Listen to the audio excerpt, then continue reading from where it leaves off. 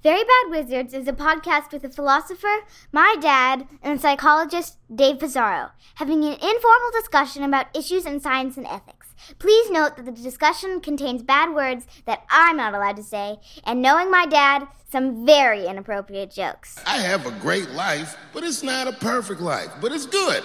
My shit's like an above-ground pool. You ever seen one of them?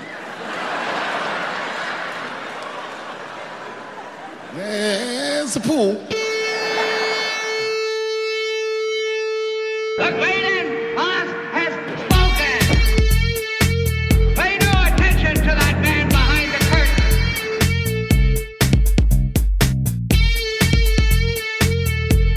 Who are you? Who are you? A very bad man. I'm a very good man. Good man. They think deep thoughts, and with no more brains than you have. Pay no attention to that man. Anybody can have a brain. You're a very bad man. I'm a very good man. Just a very bad wizard. Welcome to Very Bad Wizards. I'm Tamler Summers from the University of Houston. Dave, today is my birthday. What did you get me for a present? Shit, how did I not know that it was your birthday, man? Happy birthday. You didn't know? I didn't. I guess I'm not on Facebook. It's amazing how outsourcing birthdays to Facebook has just ruined my ability to... So is this the big 5-0? Is this the... No, it is not. I am in my 40s. Well, I got you something secret that I can't discuss. You didn't know it was my birthday, but you still got me. Yeah. Well, I was saving it. It's just, let's just say that it vibrates. It's large. Paul Bloom. No, happy birthday. Let's have this episode be in the spirit of celebration, in a cheerful spirit, while we discuss the problem of evil and the Odyssey. Yeah, so today we're going to celebrate, we're going to talk about the Book of Job in the second segment, and a long-promised episode, one that a lot of listeners have been urging us to get to. And then in the first segment, I don't know exactly, like it seems like a good coupling with the Book of Job, but I don't I can't articulate why exactly, but it is a manifesto of transhumanism by one of the transhumanist, founders. Zoltan Istvan. Zoltan Istvan. He was a former presidential candidate in 2016.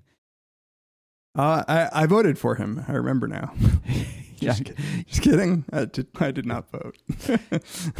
and it's also kind of a screed against environmentalism, which I think a lot of people would take more issue with.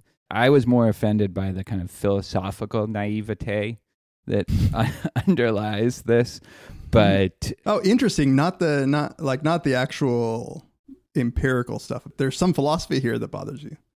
There is, and it's something we've seen before, like more sophisticated versions of it than this, but there is kind of underlying this piece, and it's called "Environmentalists Are Wrong, Nature Isn't Sacred, and We Should Replace It."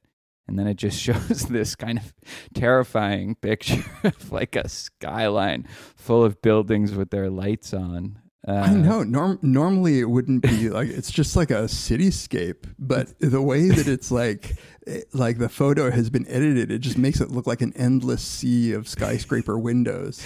Yeah, the whole thing is it's some sort of combination of antinatalism, which I assume you like about it, and Brave New World, or some maybe slightly darker vision of a utopia. But I don't think it's antinatalist. He said one of the central things that he starts off with is that transhumanists want to live forever, which is like it's as opposite as you can get. Well, yes, but it's antinatalist in that it thinks life as we currently have it, based in biology, and biological human nature is full of suffering and evil Right. And Mother Earth is a hostile place. I'm quoting, "Life is vicious. It makes me think of pet dogs and cats and how it's reported that they sometimes start eating their owner after they've died." Can we quickly just get to the because it's very early in the piece.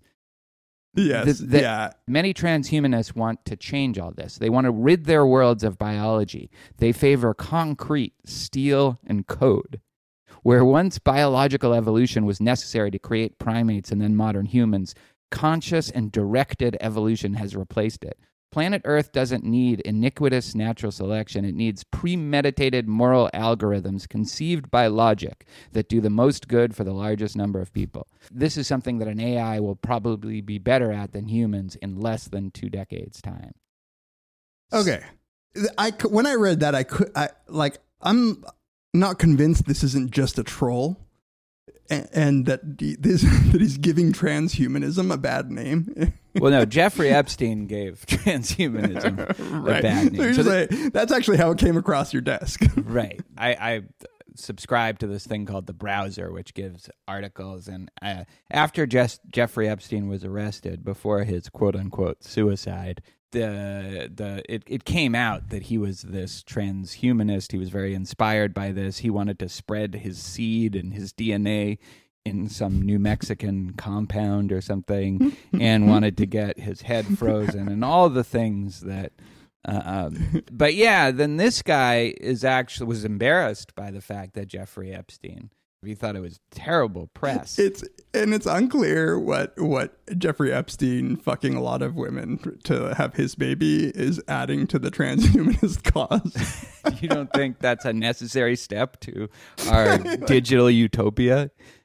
Is he like genetically combining them with like little robots at least? And they're just Jeffrey Epstein kids. So can I just read really quickly the definition, because I had to go look up the Wikipedia definition of transhumanism. So transhumanism is an international philosophical movement that advocates for the transformation of the human condition by developing and making widely available sophisticated technologies to greatly enhance human intellect and physiology.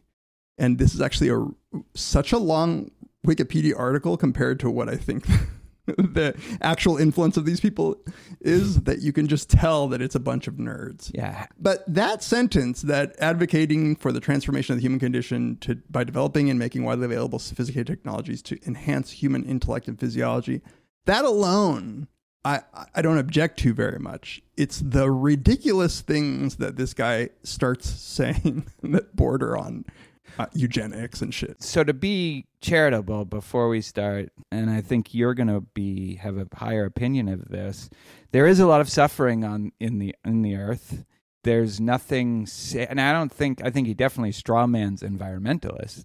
I don't think they see nature as sacred in the way that he seems to attribute to them, but something that would improve the well-being of sentient creatures would be one that, at the very least, would be worth taking seriously as... Absolutely. And I will say, at least I have come across environmentalists who seem to view it as sacred, nature as sacred, in everything but the religious sense. And even sort of unable to defend why, say, environments should not be changed, for instance, or why human beings being in the environment and changing it is wrong.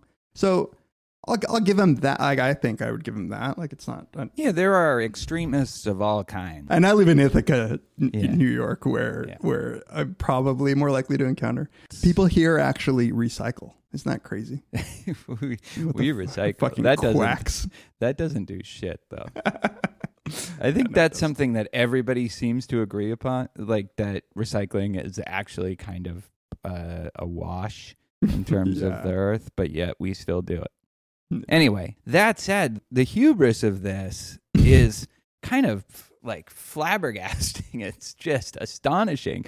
So there's 2 questions, right? There's the empirical question of whether this technological new age that is run by these people in the whether they could possibly accomplish what this guy seems to think that they could accomplish. That's number one. I would be very skeptical of that, but that I suppose that's open for debate. It's a ridiculous optimism, not just whether or not we can accomplish this total transformation of humans into code. He says things like, but before the century is out, right. We can't even fucking get, automated cars, self-driving cars to work well, like, let alone. Right. And this was published in April. So it's not like he doesn't like self-driving cars has been something my tech friends have been telling me, for 10 years that is just 2 years away. Yeah. But then the second thing, the thing that I said was bothering me the most is there's this kind of idea that they are value neutral here. Like in that line, planet Earth needs premeditated moral algorithms conceived by logic that do the most good for the largest number of people. The idea that these algorithms are conceived by logic and reason that's the philosophically fucked up part of this. It's one thing to just be a utilitarian and admit it. That's right. What like Mustafa Mond in Brave New World essentially was. But he at least recognized that he was embracing a value system and that there were trade-offs. There were other values that were going to be lost if you embraced the value of reducing the most amount of suffering, increasing the greatest amount of happiness. But they don't recognize that they're making a value judgment. They think that this is something that's just conceived by logic and reason, and it's just false. It's not dishonest because I think they might even believe it, but it's just wrong. Yeah, and I wouldn't malign Sam Harris by putting him in the same category as this, but the view among many people that some form of utilitarianism is correct, and therefore now we can start working on ways to maximize it.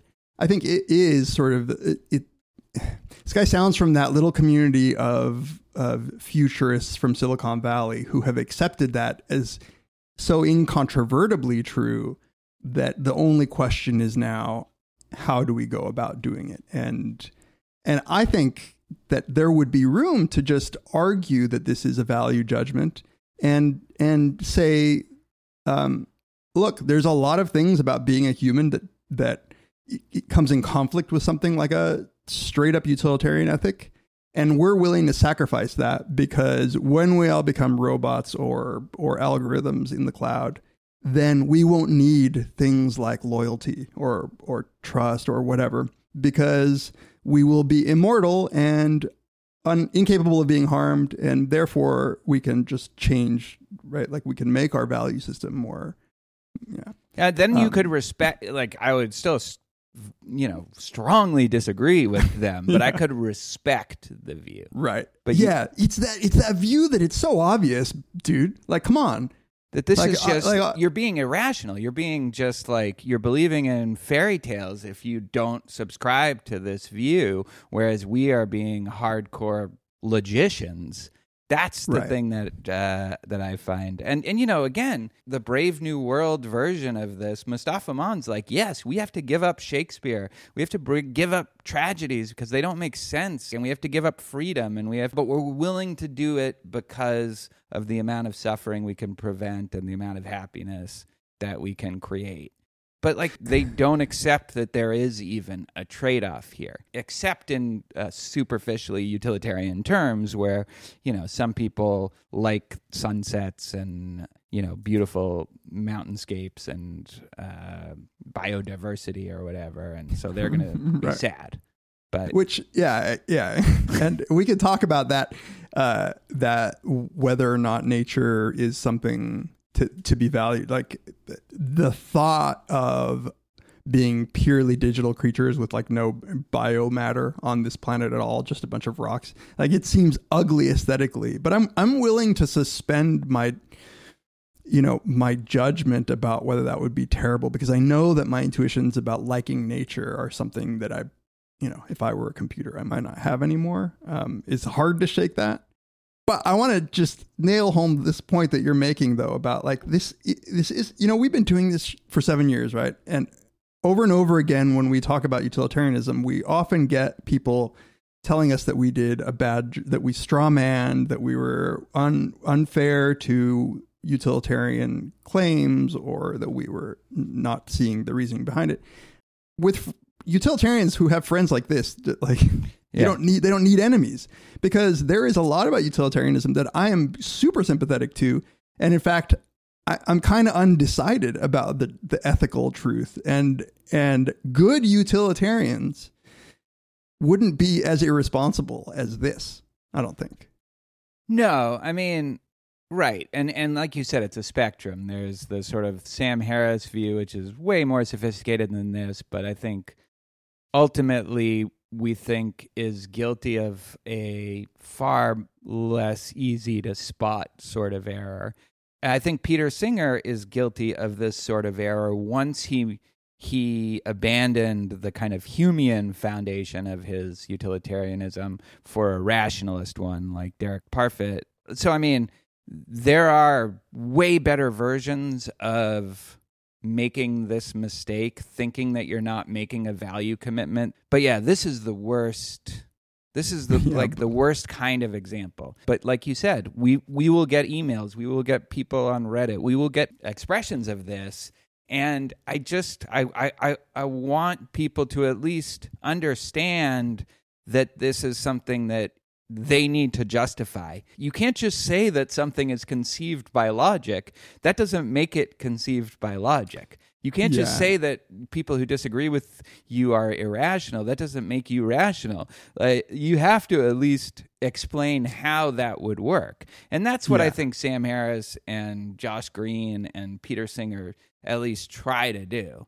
Absolutely. Like that's, the entire Josh Green's and Sam Harris's books are attempts at this. And we obviously have disagreements that we've on record for it, but that's, and maybe I'm being unfair, but like by lumping people together, but this sense of that I have, that there is this community of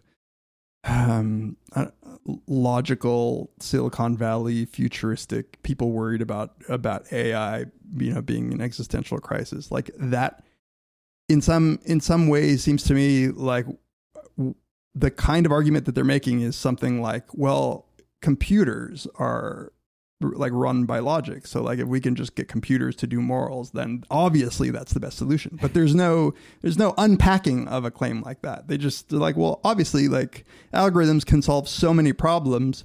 Why don't we just toss that problem to like at morality and see how toss that framework, that method at morality. And but it doesn't work that way because something has to feed the algorithm. The algorithm has to know what it's trying to aim for. It's not that complicated. That's it really isn't. No. Like, okay, but let me ask. Isn't some subtle philosophical, insight. But let me ask you this: is there one of the things that I was worried that you would be strongly objecting to, that I have no strong objection to and kind of embrace, is the embracing of technology to solve a lot of the suffering, and that actually might mean trade-offs with nature. So like actually using gene editing to make the world a better place. Like a lot of people have knee-jerk reactions to that. To me, I'm like, well, let's toss technology to solve all, like there are a lot of problems that really could be solved by fixing nature. Like I'm excited about it, actually. It sounds like you're transhumanism curious. Well, I don't want to die. Yeah, I don't want right. I don't think I can get uploaded. I believe that that's bullshit. Right. Everybody knows that I feel that way about transporters. But I do believe that there might be real possibilities that within our lifetimes, we can live a lot longer than anybody has ever lived, except for Job, obviously, who lived 140 years after after getting God totally fucked with them. The gene editing stuff, I get a little, I'm wary of it, but I don't have a well worked out. I'm concerned about it, but I have no in principle objection to it, I guess. I wouldn't want to do it. I wouldn't want my kid to do it. Unless they said your kid is going to be born with Tay-Sachs and we can stop Right. her from having Tay-Sachs, then Right. Or given your general views, like if they were going to be born with brown eyes, right? Yeah, no, I want the blue-eyed blonde beast. I mean, I like dark now, so I really look forward to the like pull down menus for what your baby's going to be. Like a little. Yeah. I mean, look, medicine has made a lot of advances. Medicine is something that is on balance clearly a positive, and that is that's not letting nature take its course. And but then we get thalidomide babies every once in a while. Like, yeah, I'm all for the actual like safeguards that we don't fuck things up too badly, because we could. But good. I'm just glad that in principle you're not. I don't think so. We could do an episode on that. Certainly, that's something that we've been urged to do. I just don't know enough about it, and I really tend to not like the bioethics literature. At least the literature I've come across, but I'd be open to. But it's funny because when I sent it to you, I was like, this is some scary dystopian, like, if these people, and that there's a bunch of them in Silicon Valley, and they're just so frustrated with how irrational everyone's being, preventing, self-driving cars, and by how people don't understand probability, and one person gets killed with a self-driving car, and that sets back the cause for 10 years. But I think that there's something that they're missing about why humans, ordinary humans, not Silicon Valley humans, are wary of this and resistant to it, and it isn't just being irrationally in love with nature and its holiness. It is a worry about what happens when we entrust things that we at least feel we have some control over and have some control over to these people and their algorithms. But for the rest of this article that we're talking about, that we'll link to in the show notes, it's crazy, and this guy seems to verge on a street corner, like raving.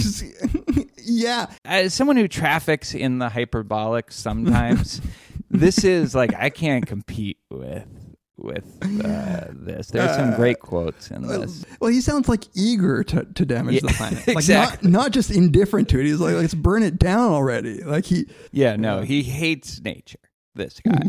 And he lives in this beautiful area too. Like, he could just go, like, he's 40 minutes from like some of the most beautiful hikes up with the redwoods, and like. Well, okay, here's what. I don't believe in evil per se, but if there was such a thing, it would be nature. A monster of arbitrary living entities consuming and devouring each other simply to survive. Environmentalists want you to believe that nature is sacred and a perfect balance of living things thriving off one another. Nonsense. It's a world war of all life fighting agony and loss, of fight or flight, of death today or death tomorrow for you and your offspring.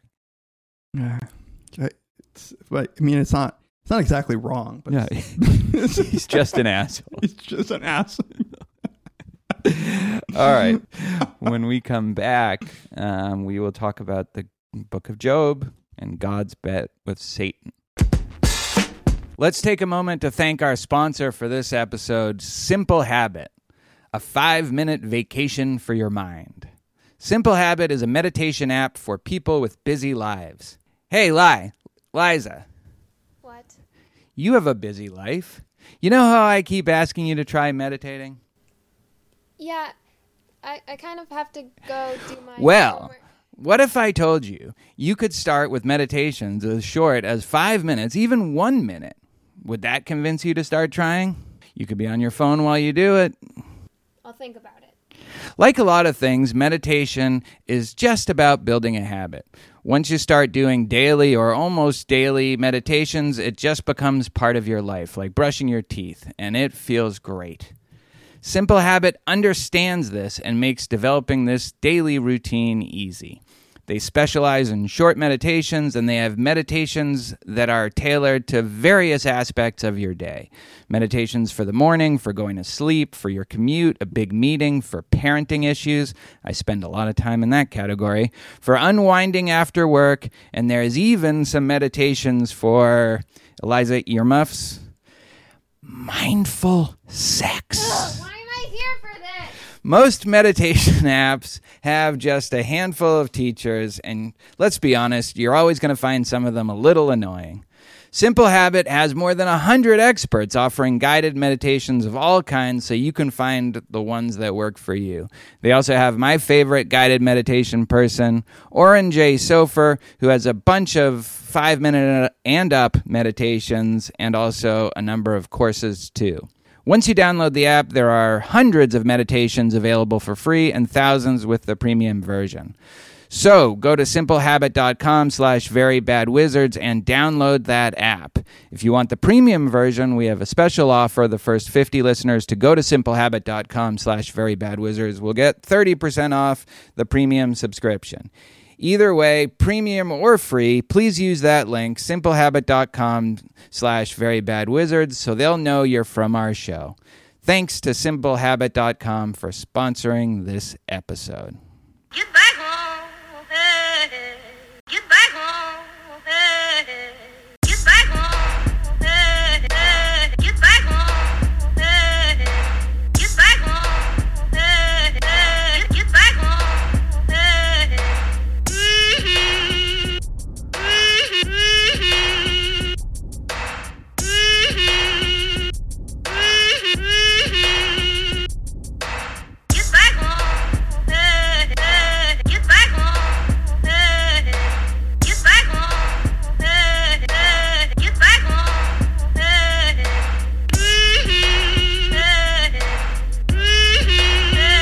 hey.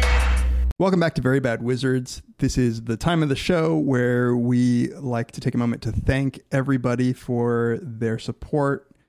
Thank you for every kind of support that you give us, including emailing us, having conversations online about our shows, tweeting to us. We really appreciate the community that you guys have built, and we enjoy being a part of it. And we're just grateful. If you want to be part of the community, all you have to do is get in touch with us or log on to one of those communities. You can email us, verybadwizards@gmail.com. You can tweet to us at Tamler and at Peas.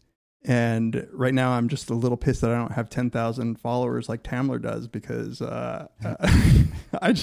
I thought you had come to terms with that. Like, you don't really tweet very much. And I mean, I just feel like for a long time I had more followers than you, and then you wrote a book and you just passed me, and now I just, like, that's all I want. Well, you know what? Just do something that gets retweeted by Ben Shapiro. Yeah, that's a good. So good also point. add Very Bad Wizards. At Very Bad Wizards. At Very Bad Wizards, you can tweet to us. You can go to our Reddit, to the subreddit community, reddit.com/r/verybadwizards, or to our Facebook page, and join in on the discussion, facebook.com/verybadwizards. And if you want to support us in more tangible ways, reviews on iTunes really helps us reach more followers.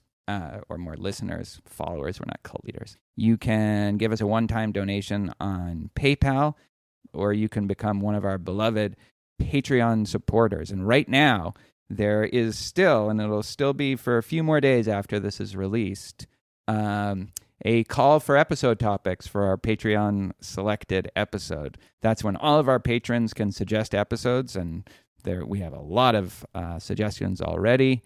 And then our $5 and up supporters will get to vote on the 5 finalists, or 5 or 6 finalists that we select among all those suggestions. And we always end up doing way more of those topics than the one that's just the winner. So we really appreciate that. We're so grateful for all of your support and honored. It's a real honor to have gone on for this long and to still have so many people sticking with us when there's so many other podcasts out there. And speaking of other podcasts out there, our faux rivals, the guys from Partially Examined Life, or at least one guy from Partially Examined Life, has a new podcast called Pretty Much Pop, a culture podcast. And the reason I'm bringing it up is because he just jotted us a note to let us know that PEL was in their attempt to imitate Very Bad Wizards and talk about more pop culture stuff. I think that's what the email directly said. Pretty much, yeah. Like, we're really jealous of your Big Lebowski Pulp Fiction. That's right. You guys get to talk about such cool stuff. He started a podcast, Mark Linsenmayer. We'll put a link to it. Check it out, because it is, if you're interested in philosophers talking about pop culture, obviously this is right up your alley. And hopefully I get to go on soon and talk about Watchmen, like the big nerd that I am. And, speaking of big nerds, I think we should do a Patreon bonus episode on Dark, the Netflix. Oh, yeah. I'm totally up for that. I have to finish it. You finished it already. I did. Yeah? I binge things. I don't just stop for no reason. I like to edge myself. All right, let's talk about the Book of Job. As you said, we've gotten requests to talk about this. And honestly, I've been wanting to talk about it for a while. And I think that just because it's a little bit longer than, say, Ecclesiastes, maybe we avoided it. I don't know. But it is up there with one of my favorite books of the Bible, and just a great piece of literature. It kind of blows my mind that thousands of years ago, somebody sat and thought about the problem of evil in the same way. Like, this is something that, I don't know about you, but like, I can relate to. It's very clear. It's a very lucid description. I've always loved it because of that, the problem of evil, the theodicy. That's probably what made me lose my religion. But I also just love the poetry, and I love how fundamentally dissatisfying it is. It's something just leaves you hanging. That's the thing that I love about it the most, in the same way that Ecclesiastes, and it's one of those, the three wisdom books, Proverbs and Ecclesiastes and Book of Job. And even though this one has a plot, and it's a fairly easy to follow plot, and Ecclesiastes doesn't really have a plot, it leaves you with the same kind of questions. Both, do we accept whatever moral there is, and what is the moral, and is there even a moral, and why? Like, how can you reconcile certain aspects of it with other aspects of it? It doesn't fit together, and in that way provokes so many questions in anybody who reads it. It's interesting that you said it's a really great expression of the problem of evil. I don't know if it is or not exactly. It definitely offers a solution to the problem of evil, but the problem itself isn't as fleshed out. So I wonder why you say that. Yeah, so the problem, like, maybe I specifically mean the problem of evil as framed in this particular way, which is believing that a just God exists. Why does evil happen to a good person? And the reason I think it's a very good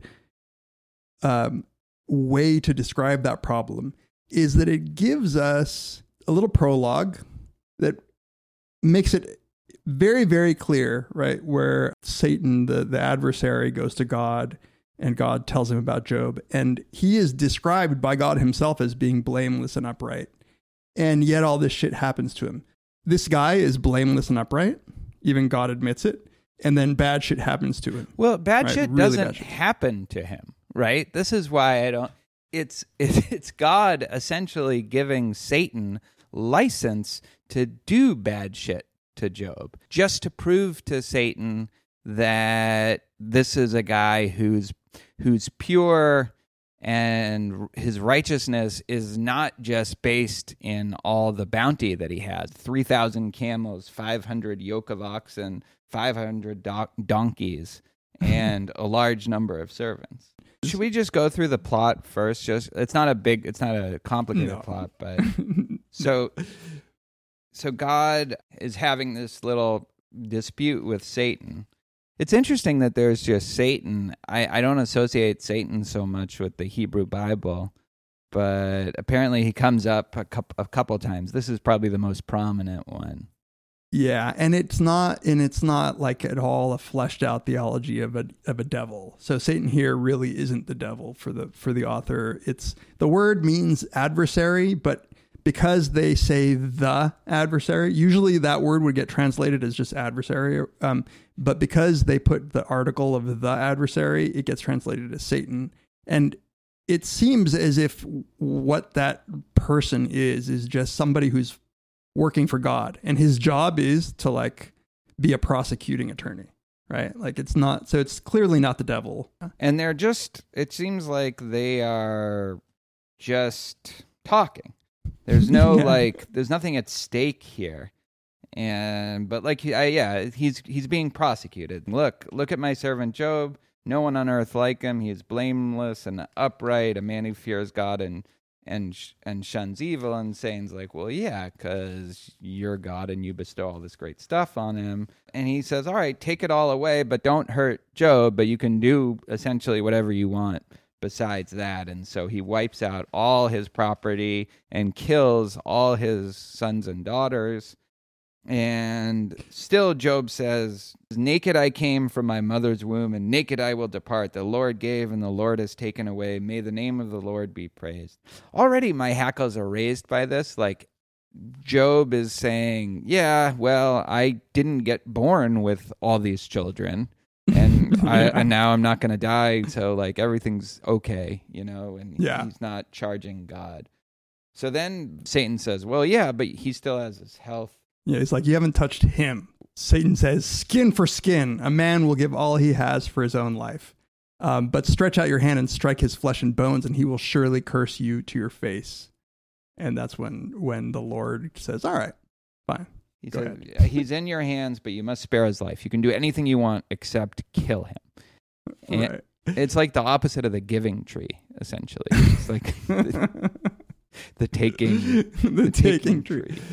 So then he's now just covered in sores and an outcast and an object of ridicule and contempt in his... He's scratching himself with a broken piece of pottery. Yeah. His head shaved and he's in ashes. He's cutting himself. And his wife is super supportive. I love Job's wife says, are you still holding on to your integrity? Curse God and die. I think she's more saying, I like to interpret that as, like, this is fucked up. Like, this is a fucked up situation. Just admit it. Just curse God because he has screwed us over. She's an interesting character because she gets to live. She's the only one that gets to live throughout all of this. But she doesn't play much of a Maybe role. that was part of the punishment. So then he has three friends that come, and at first they seem supportive. They sleep with him and stay with him for 7 days and 7 nights. But then when Job starts complaining about his fate and challenging God, they launch into, there's three of them, and all but one of them does 3 speeches. No, all 3 of them do. So there's a cycle. There's Job, one friend, Job, other friend, Job, third friend, and they do that 3 times. But I don't think they do. I think the last one, who is Zophar... Oh, yeah, he never gets the final. He never gets his final speech because Job has finally just convinced him that, no, it's true. Like, I'm blame... Yeah. And the speeches are interesting because sometimes they're mean. Sometimes it's like Job and the characters and his friends they're talking past each other. There's brilliant sarcasm. I mean, it's beautiful. A lot of it is beautiful, and then a lot of it is just like digs. They're just digging at each other. This is the first one. Eliphaz the Temanite. Consider now who, being innocent, has ever perished. Where were the upright ever destroyed?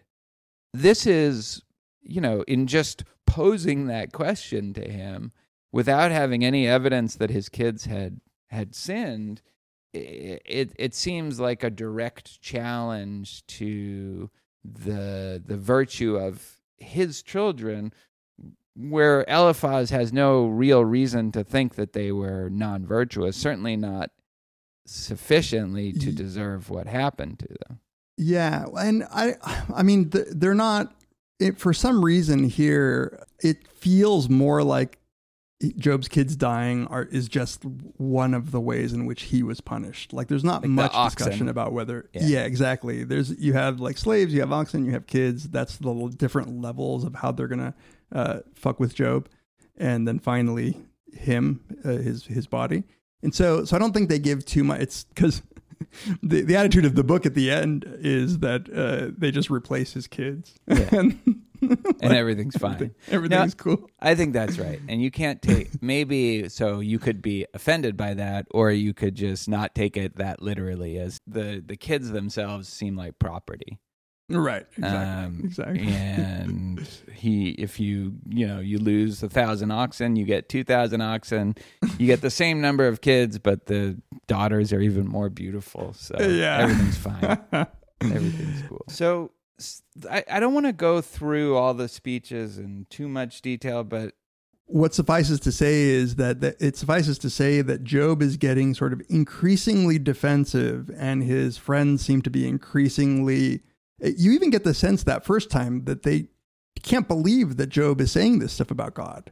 Yeah. And Job is getting more and more, I think, bold in saying, like, no, like, at least God could at least talk to me. That way I could defend myself. Like, even if he told me that anything, like, I would at least have an answer from God and I could die, and that would be fine. If you're not going to do that, God, just kill me, right? Like, because this life is not a life worth living. And a lot of the language I was reading is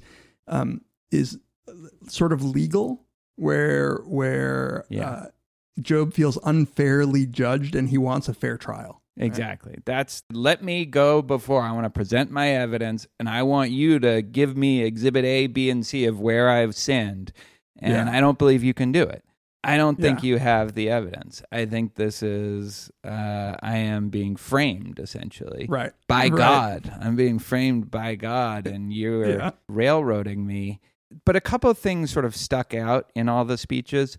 The first is that they don't seem to be on the same page, not just in terms of God's justice, but even in the ways that they're responding to each other. They take digs at each other, but when one of them is talking about how God must have punished Job because he wasn't good enough to the poor, or he turned people away who were needy, Job will launch into how the wicked people flourish. And then only in a later response will he respond to the accusation that he must have done something wrong.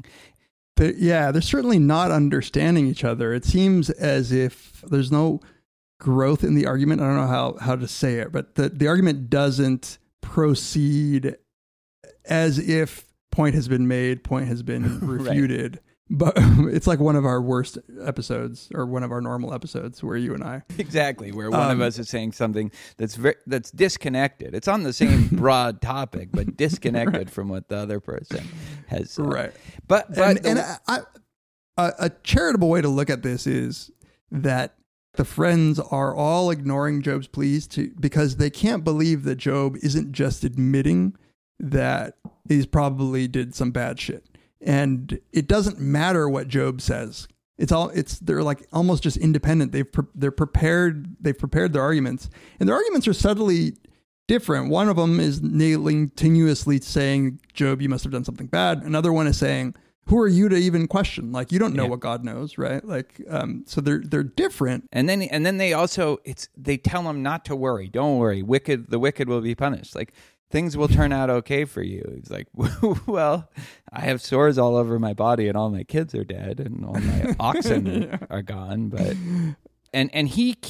Job keeps imploring them, like, look, I'm not lying to you. Why would I lie to you? Why would I lie to God? And stop. It's sort of like a bad dream almost. They keep making these long speeches to him and not really listening to what he's saying in response to it. This is like one of the most torturous aspects of the text is just him being like, are you kidding me? Are you fucking kidding me with all this? Exactly. I just forgot, I haven't read this in a long time. I just forgot this frustration that Job has with his friends, where he's directly saying, so by the way, we're read the New International Version, if anybody's curious. One of my favorite is Job opens up at chapter 26. He says, how you have helped the powerless, how you have saved the arm that is feeble, what advice you have offered to one without wisdom, and what great insight you have displayed. And it's just dripping with sarcasm. And I don't think I'd ever read something like that in the Bible. Yeah. And then God is going to be even more sarcastic when he comes back into the picture with, and that's the speech, I think, where Job's, his responses have been getting progressively longer, and the friends' speeches have been getting progressively shorter. And this is his longest speech by far, Job's. I think it goes on for like 7 or 8 chapters, and it shuts them up. Like, it's the last speech. Yeah, starting at chapter 26, they're all like, okay, we're out of arguments here, Yeah. And I don't know if they're giving up, or if you get the sense that they're giving up, that they've kind of like, I don't know what to say. I like that Job, this is the sort of heroic aspect of Job, where he's like, I'm not giving up. I'm not pretending that I sinned. I refuse to do that. I'm maintaining my integrity. And you can say what you want, but I'm not going to give in. I'm not going to, at least for now. This is one of the reasons it's so important to buy the very beginning part where God himself admits that Job is blameless, because or else I would be like, well, come on, Job, you must have done something. Right? Like, haven't you read the research on like cognitive biases and exactly how we rationalize our own behavior? And then this other kid comes in, just shows up. He's very mad at the three friends for not continuing to pontificate against Job, and then launches into a speech of his own. This is a very strange part of it, because he spends like 2 chapters just saying that he is about to give a speech. Yeah, and that he's younger than them, and like, I'm just a caveman. Yeah. He's like, yeah, I mean, he's definitely virtue signaling here. He thinks Job's friends have actually done a bad job with their arguments, right? He's like, they got it wrong, like, and they quit too early. And then he goes on and gives pretty much the same arguments that they did, except that he also says, and you've rebelled against God, and that's a sin. But and there is a subtlety that there's a subtlety to what Elihu is saying, which is, up until now, the question really has been, we're all assuming that God is just. We're all assuming that he would punish bad people and not punish good people or reward good people. And so Job's suffering must be a result of the sin, because or else it would violate our assumption that God is just. Elihu is saying, maybe your suffering is actually your suffering is for a reason, and that reason is to change you, to actually, like, there is some point to your suffering. Your suffering might actually cleanse you. It might actually make you a better person. And he's the only one to really give that kind of defense of suffering. So where do you see this? Let me find it. I highlighted it on my. Because I get a lot of, so in 34, he repays a man for what he has done. He brings upon him what his conduct deserves. It is unthinkable that God would do wrong, that the Almighty would preserve justice. This is just echoing what the 3 friends were saying in some form. So he said in I think that it was in verse 15, chapter 36, but those who suffer, he delivers in their suffering. He speaks to them in their affliction. So he's trying to say that God is communicating through the suffering. Where is this? Chapter 36? Verse 15. Yeah. But the godless in heart harbor resentment. Even when he fetters them, they do not cry for help. They die in their youth. Yeah, so he's saying the godless die, but the people who suffer like you're suffering, he is afflicting you in order to change you. But I guess, but it's change for what? Like, he didn't need to be changed, did he? I don't think it's a good argument. Yeah. It's subtly different, but you're right. It's subtly different, and then he also gives an element that ties together all of these speeches, including God's, which is to come, that where he says, "How great is God beyond our understanding? The number of his years is past finding out. Who can understand how he spreads out the clouds, how he thunders?" It's like, this is just beyond our comprehension. We have to assume that he is just, because he couldn't govern the earth if he wasn't just. Like, you almost have to take that as an axiom, is what he's saying. Yeah, that's right. Which is kind of one of the, like the Euthyphro dilemma. It's like, no, if God is doing it, it is just by definition. Right. And there is a lot of the, including in God's speech, you don't know, like, you don't know me. But that's what's fascinating, is that in this case, the reader does kind of know. Mm-hmm. Mm-hmm. A lot of these arguments are speaking to, we have no idea what God's ultimate plan is. But in this case, the reader does, even if the characters don't. And it just doesn't seem like one of this, it all fits together in this beautiful best of all possible worlds thing. It's kind of like he proved a point to Satan that he didn't need to prove, because Satan's not that big a deal in the Old Testament. And right. Yeah, no, in fact, it's probably like written or told as one of God's angels who is in charge of like sort of pointing out interesting things on earth. Right. And not only that, he didn't prove the point, because Job did start to complain once he had the boils. So he didn't curse God and die, though. He didn't curse God. I think he's hanging on that. He's just right on that edge. He's like, I gotta know, man, like, because I don't think a good God would do this. So, like, tell me, like, who's going to tell me what's going on here? I think this is why it's just, for some people, borders on blasphemy, because he's continuously pushing, like, to ask what God is doing. And in a way that, like, even I, in my religious upbringing, there's a point where you are just told, don't worry, God knows. Like, and in God's wisdom, he knows. Yesterday I saw a very sad tweet. I don't know, somebody tweeted out that they had gone to their doctor with their pregnant spouse, and that there was no heartbeat. And he said in that tweet, "Pray for me and my wife." And in my timeline, somehow a whole lot, this got retweeted, and there were a whole lot of responses. And, it was one of those cases of a very nice, the good part of Twitter coming out to support him. But the amount of people who said, because this was largely a religious group of responders, the amount of people who just said, well, we don't know why God does this, but we have to trust. He is good. We know he's good. We already know he's good. So, like, this must somehow fit in. We just don't know. Like, we humans can't fathom what his plan is. Yeah, which is one of the, most popular responses to the problem of evil. That if you had independent reason to believe in the goodness of God, would be plausible, because we don't know. We have a very limited perspective.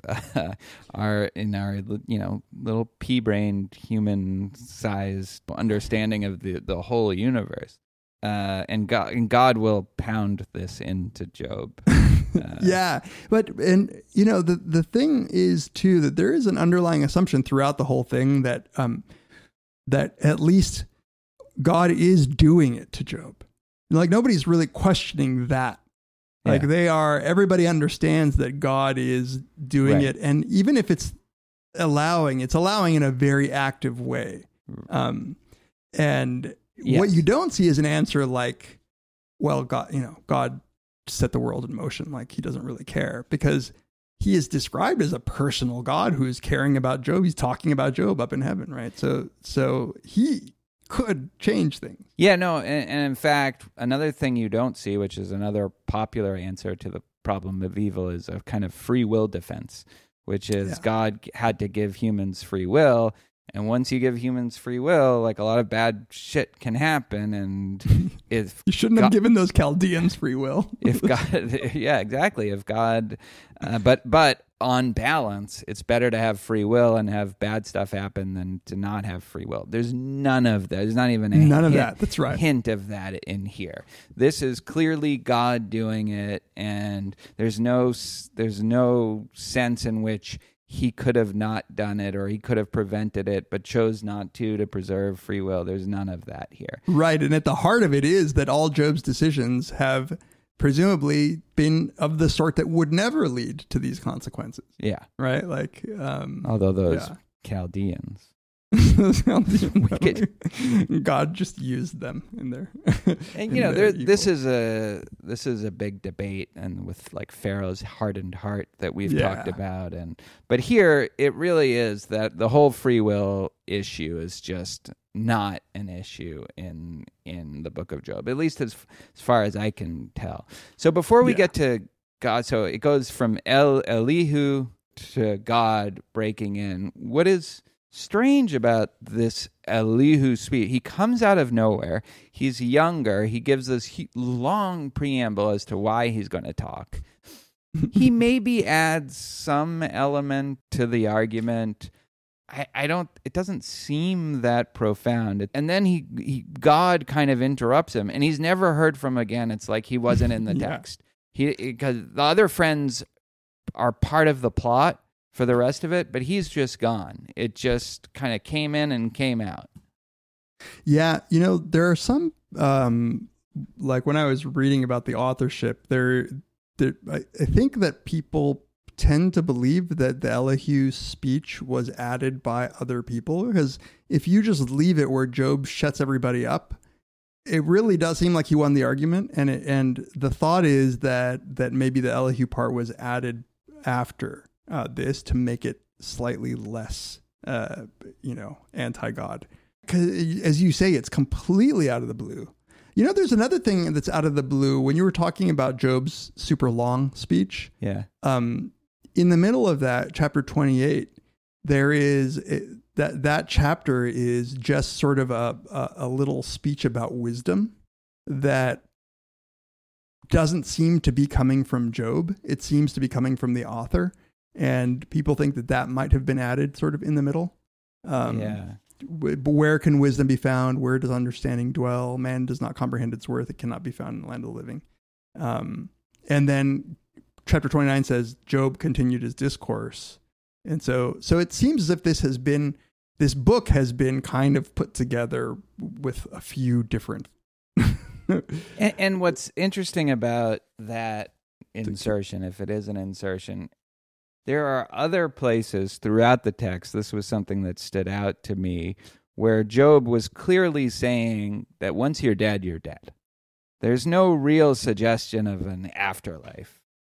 Absolutely. And there's the word, I don't know how to pronounce it, Sheol, which is the Hebrew for just like where the dead go, you know, like a place of non-existence. Yeah. And there is no, right, because that would be another solution to the problem of evil, that, well, you will get your reward in heaven and that it will be punished. And this seems to be before that view was adopted. So we have actually a very old, so it's an old world view that it's before there is a devil, like an evil adversary of God, like before that's fleshed out. And it is before anybody really, in the Near East or whatever, was believing in an afterlife or in a God that rewarded it. So there's nothing. So like, he's like, I know when I die, I'm going into the ground. But then in 28, doesn't it, what you read? Where?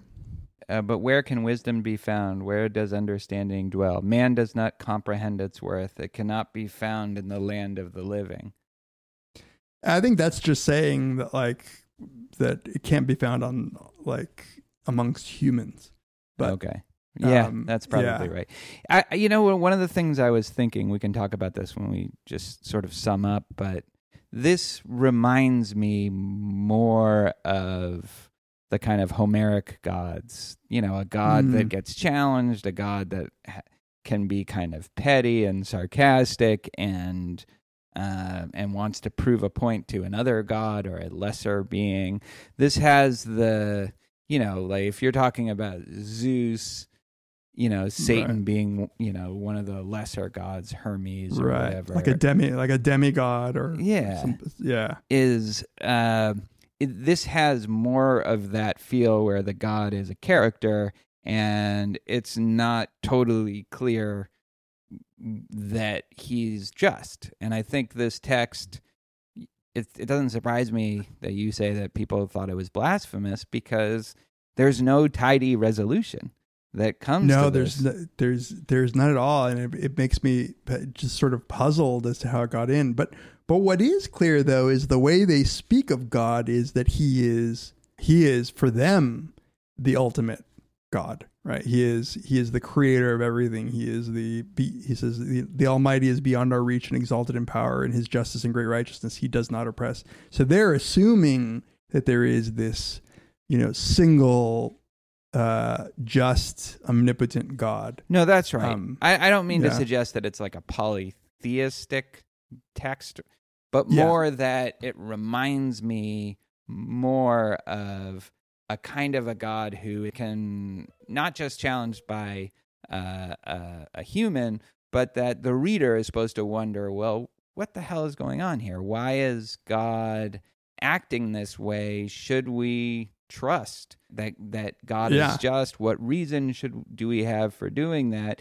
And it's almost intentionally prompting us to raise those questions in the way that I feel like the Homeric texts do, and that maybe the New Testament, from what I've read of it, definitely doesn't.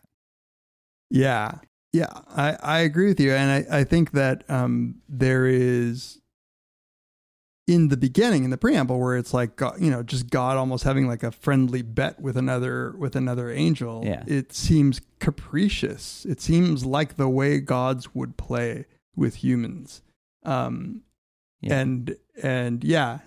even though Job and his friends view God as this omnipotent, awesome, singular, guy in the sky, he's not acting that way. And I'm not deceiving Job, but like actively not telling him anything about the first part when he comes to answer him.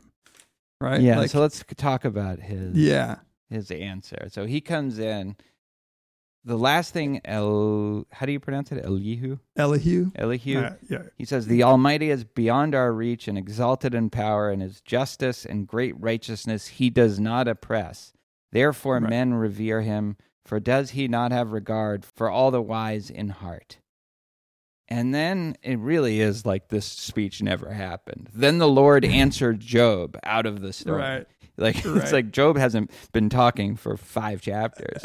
So how is he? It's like Ecclesiastes when they add something at the end. It's like, yeah. And then I don't know. You want to describe his speech? I want to just say that like the first time I remember being a kid and reading Job and getting to this part. So you're like, okay, all of this, like it's gone on for too long. I think we haven't talked about the language. I think the language is beautiful, but it's gone on for these 3 cycles of repeating the same thing. And you're ready for an answer. You're like, oh, sweet. Like I remember actually thinking, sweet, God's going to actually explain it. Yeah. And then the Lord answers Job out of the storm, or in some translations, the whirlwind. And you know what God's answer is? He just changes the subject. God changes the subject and never answers, right? He says, the first part is just saying like, you don't know. Where were you when I laid the earth's foundation? Tell me, do you understand? Who marked off its dimensions? Surely you know. He's being a sarcastic prick. He's like, who? Oh, you must know. No, tell me. I'm fascinated. I want to hear you describe creating the earth. Who shut up the sea behind doors when it burst forth from the womb? Have you ever given orders to the morning or shown the dawn its place? Like, do you do that? Like, sorry, Job, I didn't know. Like, I want to hear about this. And he says, surely you know, for you were already born. You've lived so many years. And then Job says, I haven't lived that many years, and don't call me Shirley.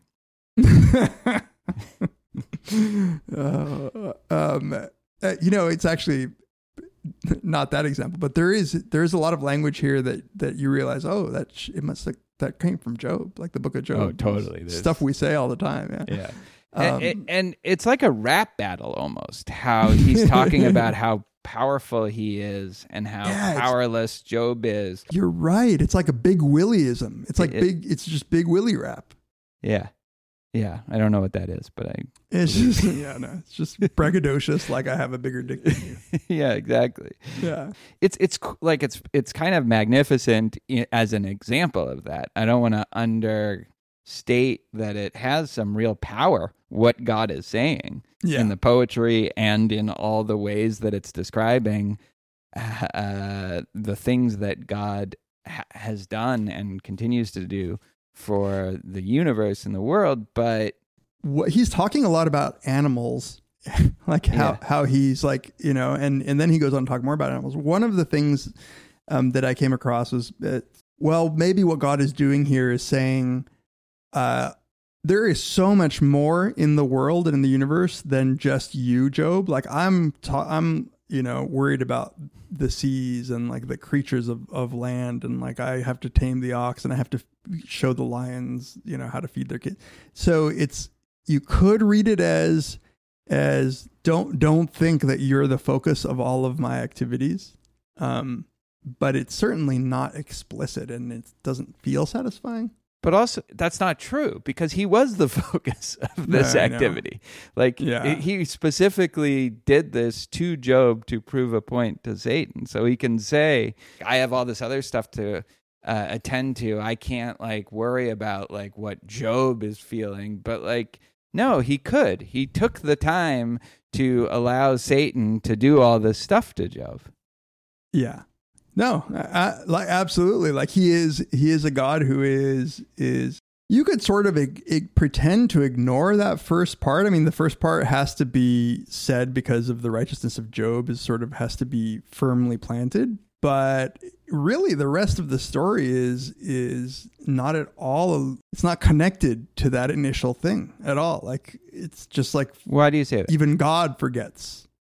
Oh, it's just, I see. Yeah. Even God forgets that, no, actually, he did do this to Job. Yeah. He's like, oh, shit, that's right. That's Satan, I had told him.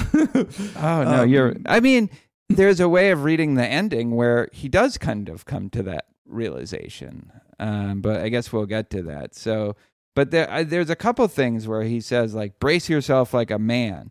I will question you and you shall answer me. Would you discredit my justice? Would you condemn me to justify yourself?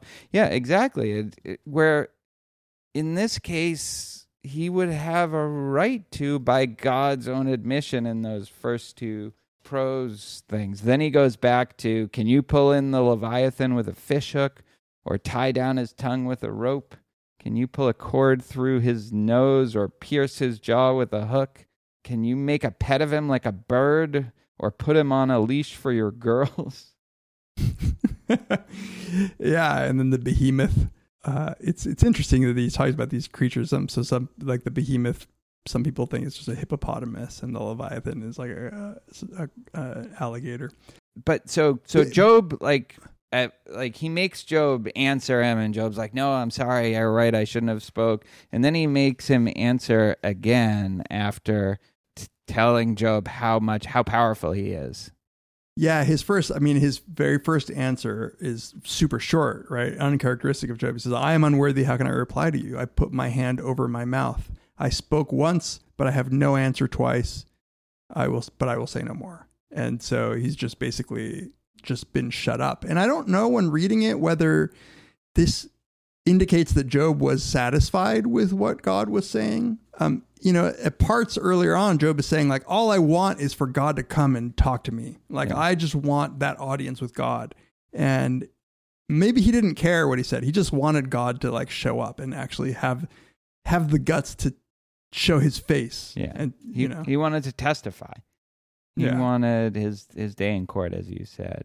But Yeah. then, so chapter 42, this is very Yeah. puzzling to me.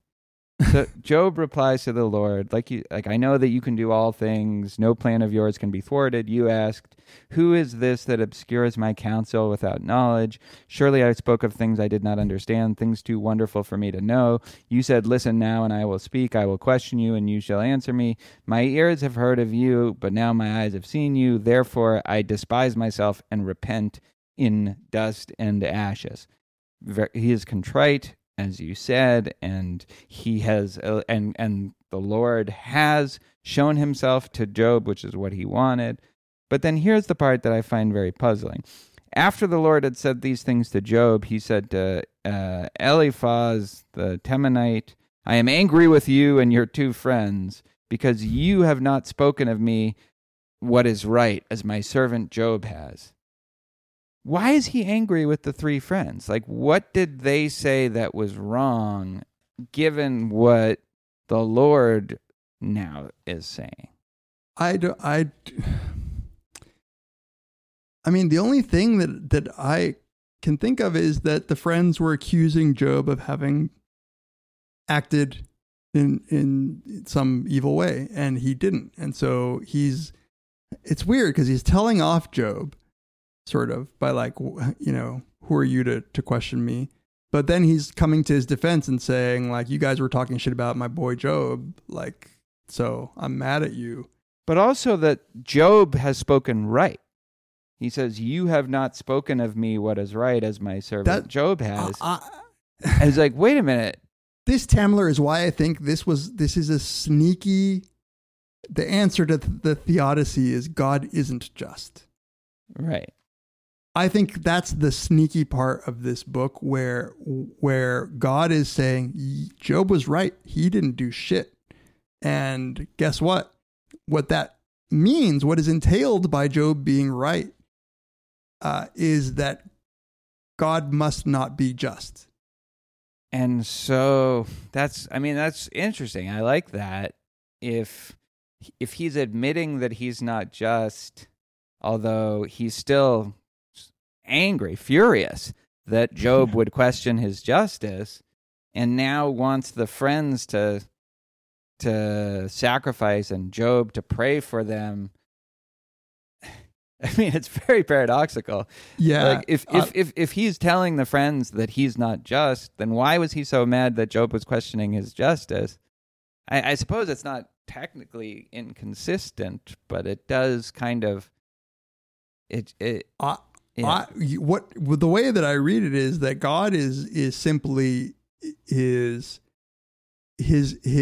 annoyance at Job is to have the hubris to try to understand God's ways. And so he says, like, well, you're not even close to really understanding what I do, but it's true that I did fuck with you. And for no good reason. Yeah. Yeah. I don't think I do not think that the book of Job, offers anything by way of a satisfactory answer to the problem of evil. And I found, I'll put a link to this paper, a very, very good paper called God's Answer to Job, where the author goes through the various defenses of God that people have given, trying to somehow reconcile God's justice with what's happening in Job. And he concludes that there is no satisfactory answer. He says, I conclude then that when God answers Job, I'm quoting here, he should not be understood as saying, trust me, Job, I have a good reason for afflicting you. If you just hold on to your faith, everything will come right for you in the end. The God who answers Job out of the whirlwind does not offer that kind of reassurance. This God promises nothing, either in this world or the next. Yeah. And I think that's right. I think that this is a deeply wise book, because the only real answer to the problem of evil is that we were wrong to expect anything else. Yes.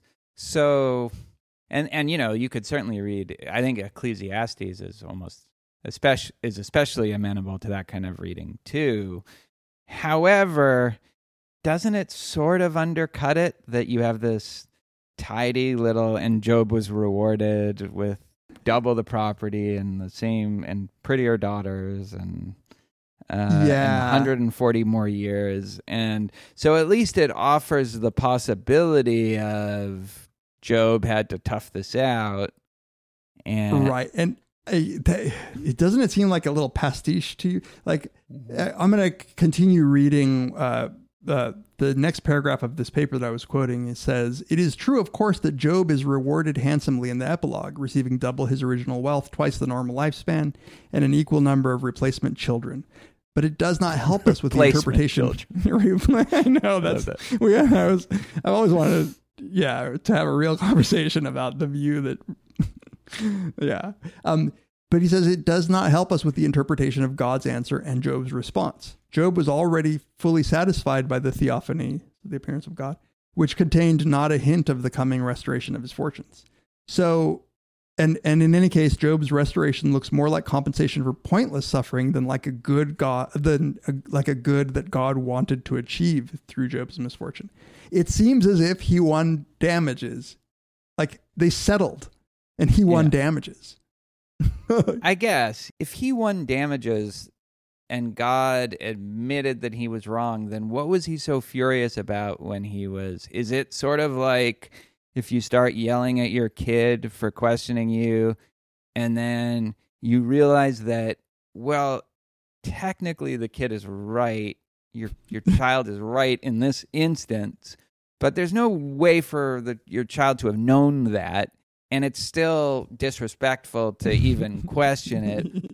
But, you feel a little guilty. You feel a little guilty. And so I guess I could see that. It's certainly as plausible a way of trying to bring the text together, like trying to make sense of it, coherent sense of it. I also think you could also read it as not even intending to have a coherent message. Yeah. Well, I think that the discomfort that God's response gives is a good. I like that feeling. You're left with a feeling of questioning more. You're not left like if it had been wrapped up neatly, I don't think it would be considered one of the great books. No, right? And there is this, as you say, like God's speech isn't it isn't even admitting that he's wrong. He's not admitting at all that he's not just. Not at all. Yeah. And I think that you couldn't write that book where God comes in and says, "You're right, I suck." I don't think you can write that. And they couldn't write it. It wouldn't be. I think you have to just say, like, don't question me. But I think it's a wink, wink, nudge, nudge that, like, Job was right to question. So this is your Straussian reading of the book of Job. No, it's so amenable to that. An esoteric reading, like Ecclesiastes almost flat out just favors that reading. Yeah. Here, it does seem like it's a little more concealed, if that's what it's saying. It's like, you have a right to question. I'm not saying you should do it in every instance, and you may get shouted down if you do, but you have a point, and and the best you can hope for is a settlement. Yeah, and Ecclesiastes has the advantage of not having to deal with God. Right. It doesn't really deal with God. It's just wisdom about this earth, and it's sort of saying we don't know. This life is a lot of pain and suffering and existential uncertainty, and this is actually bringing God into it. Is like, well, now you have to give. God has to say something. He's a character in your book. What does he say? And I'm just a human being writing this story, and it feels right. It feels as if there is some deep wisdom there, where the human writing the story had to make God just show up in a storm, talk about how amazing he is, and leave Job. And this we haven't talked about. I think that Job is somehow psychologically comforted by God's response in a way that I don't know that I would be, but there is something in Job's attitude that seems to say, like, okay, like I'm at peace with what's happened. Well, it's sort of like if you email a guy repeatedly trying to get a response, to something that you are angry at them for, and then they finally, after years, respond to you, and they completely, deny your complaint or deny that they were wrong or whatever. It still feels good that they took the time Right. to respond. Right. At least he did get to have his appeal heard. Yeah, I agree that he seems psychologically comforted. I was interested in a lot of people looking at this from Job's perspective. People are angry at Job for just giving in the way he does. I don't blame Job really if you see a whirlwind and then God and so I was reading this piece in the New Yorker by Joan Acocella. I hope I'm pronouncing that right. And she was talking about Elie Wiesel. Elie Wiesel was very upset by Job's capitulation, especially in light of the Holocaust, where people were saying about the Jews that they went like lambs to the slaughter. They didn't rebel. They didn't protest. They just did it. And she writes that an alter ego in one of his novels never ceased resenting Job, and says that the biblical rebel should never have given in. And then Elie Wiesel, at a certain point, just decided that he hadn't given in. Wiesel says, contrary to the usual reading, Job did not submit when God told him that he must. You can tell, Wiesel says, because in the text that we have, he submitted so fast. He was just pretending. The true ending, Wiesel preferred to believe, was lost. More recently, he changed his mind and settled on the idea that Job merely chose silence, not submission. Job, he wrote, had learned he lived in a world that was cold and cynical, a world without true friends, but one nevertheless in which God seeks to join man in his solitude. That's great, and I think it's wise, and it's consistent with what I was reading, and I don't remember where, but when Job is responding to God, and he says, "Therefore." In this translation, it says, "My ears had heard of you, but now my eyes have seen you. Therefore, I despise myself and repent in dust and ashes." That phrase, "I despise myself and repent in dust and ashes," apparently has 3 or 4 possible translations. That this seems to be the sort of most reverent one.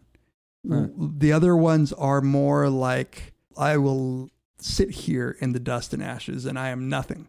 Yeah. And I think that is the experience, like God coming through the storm and Job seeing him with his own eyes is like, let me just read this because I think it says it nicely. The book of Job moves back and forth between these two poles, between the idea of a God who cares about the doings of particular men like Job and the idea of a God who is almost too big, too mysterious, too wholly other for anything like that to make sense. In the experience of the whirlwind, Job is confronted with sheer transcendence. He is reminded of the chasm that lies between creator and creature and forced to take into account the infinite difference between God's point of view and ours. And maybe that's just like, he was either intimidated into silence or he was like, well, fine then. Fine. At least you showed up. Right. Yeah. And at least if I'm going to be friendless and I'm going to have to suffer for no good reason, at least you're willing to show your face and justify yourself. Even if I get yelled at, scolded. Yeah, when I was reading this, I was thinking that that this is sort of one of the only instances where you have a restorative justice between God and man. Mm-hmm. Right? Because usually you don't get any of that in the stories of the Bible. It's just God was right. Yeah, I mean, Genesis, I remember Abraham bargaining with God on behalf of the people of Sodom and God being willing to negotiate. But that's not God with the person that's suffering. Suffering. Right. Or that will suffer, or that's been sinful, or that hasn't. Yeah. it's funny when people bargain with God. There's in Ezekiel, God tells Ezekiel to bake bread, and he gives them a specific recipe. And that recipe people make, you can still make bread with that recipe. But in the original recipe, God says to bake it with by using human shit in the fire. And Ezekiel is like, no, I can't do that. That's unclean. He's like, and then God says, okay, fine. Use cow shit. It's really interesting, the God of the Old Testament, and I wish I knew more about the kind of the Yahweh version versus the, like the Elohim version, but it really is a God that is a lot more interactive and that seems to regret certain things, the flood and, oh God, I really messed this up. Let me start again. And and it's just and tribal, like plays favorites, like he's very tribal. He's like, hey, destroy all of those people, like all of the men, women, and the children, burn it to the ground. And just will choose to like one brother over another brother for no real reason. Just because. So, like, I think that Job is great because it kind of brings all of that to a head. It's sort of implicit in the other books where the reader might question it, but here Job is just directly questioning it himself. And I think the thing that makes this such a masterpiece of literature and why we're still talking about it is that opening. As you've said repeatedly, Job's complaint has his real basis in the text, and the text is explicitly making us understand that and never fully responding to it. And that's pretty, like you said, it's almost like God forgot that he did that. I was thinking as you were talking, like, that this is a God who is like, there is that very involved, very tribal Yahweh of the Old Testament. And then there is this mysterious, ethereal, omnipotent, sort of like concerned with the universe God, who seems to, in the book of Job, come down from that, do a little dealing with human beings directly, and then go back up to that whirlwind of the fact maybe that he came down from all that just to talk personally to Job. Even if he forgot, I really do. I think that's the best. It's almost like the flood, and like there are two floods. We're about to do Genesis again in my great books course, so I'll be able to report on this. But report like I'm live from Babylonia or whatever. But it's almost like he's starting over with Job. It's like, yeah, sorry about that. Here's your 10. Here's double the property, and we'll start this over. Pretend this never happened, kind of thing. I wonder what he did with his wife. We never hear from his wife again. Well, but the wife is. It's still. You get the sense that she's still the mother of all these other children. So fertility. And weirdly, it says that Job granted the daughters inheritance along with their brothers. Like, goes out of its way to say that, like, Job also treated his daughters equally, like he wasn't going to for the first round. And apparently it's one of the only texts where the daughters are named but not the sons. Yeah, interesting. And one of them is Jemima. Yeah. That's where that comes from. All right. Yeah.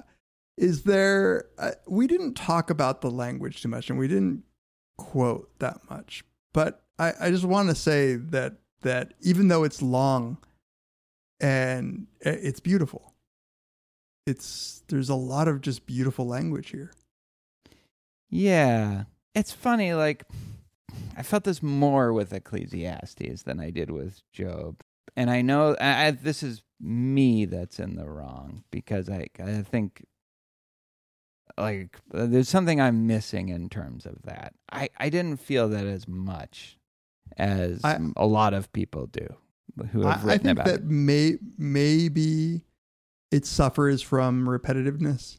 And when you're reading, it's 42 chapters. It's not this is a very dense book, and they're saying a lot of the same things.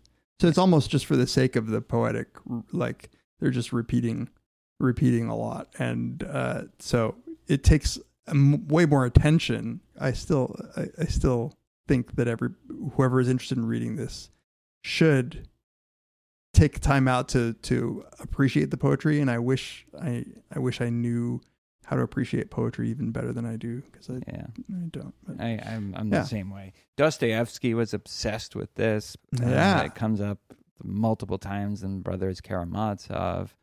It is right. Ivan is like his response to Job is like, well, the fuck that God. Like that God is clearly unjust. Yeah, and I'm not playing ball. I'm not going to be a part of this anymore. And that's something that Dostoevsky, he understood the force of that reply, as well as anybody, but he didn't want to be on board with it, and he tried constantly to give us a satisfying reply to it.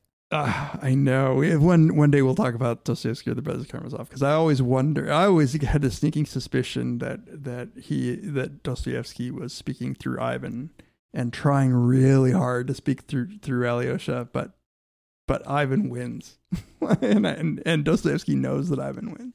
I think there's a lot to be said for that.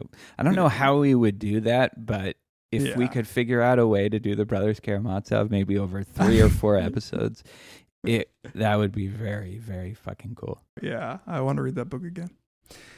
All right. Well, join us next time, and you will get the same number of children and double the oxen. The great has spoken. Pay no attention to that man behind the curtain.